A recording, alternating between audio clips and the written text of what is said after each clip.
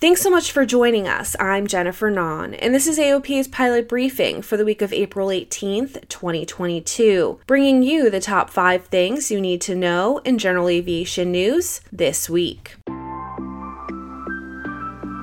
This is AOPA's pilot briefing. Your general aviation news update, brought to you by the Aircraft Owners and Pilots Association.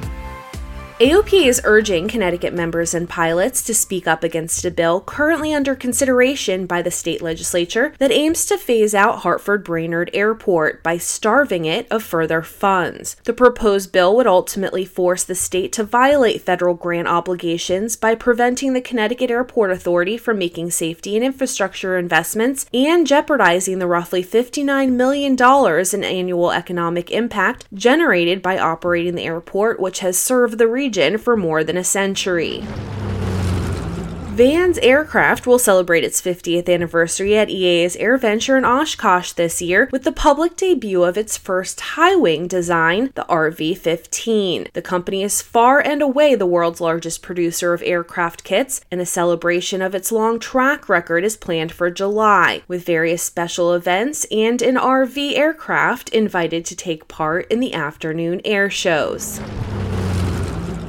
Following advocacy efforts by AOPA and others, the FAA has announced that it will be withdrawing a notice of proposed rulemaking that suggested the adoption of a new airworthiness directive that would have applied to 2 Grumman American models. The previously proposed AD was issued after a Grumman American crashed upon landing when its outboard elevator attach bracket on the horizontal stabilizer detached due to bond line corrosion and delamination that caused a loss of elevator control and damage to the aircraft.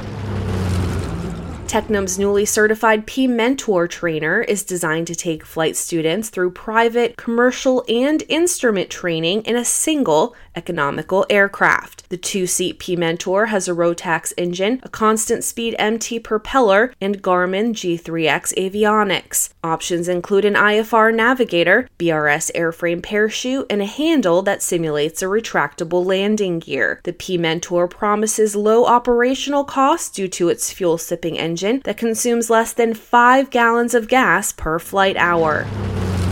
Pilots packed a pavilion for a briefing from AOPA leaders on the association's most pressing priorities and other current events at a pilot town hall on April 6th at Sun & Fun Aerospace in Lakeland, Florida. AOPA President Mark Baker started with good news for general aviation. The state of GA is very strong, Baker said, offering evidence of that strength in a few encouraging numbers. New pilot certificates, aircraft sales, and flight school enrollment numbers are all on the rise, even when compared with totals from years preceding the coronavirus pandemic. To get the full story on everything you heard here today, visit AOPA.org and don't forget to follow us on social media. Thanks so much for listening. I'm Jennifer Nahn. Fly safe and fly often, and I'll talk to you again next week.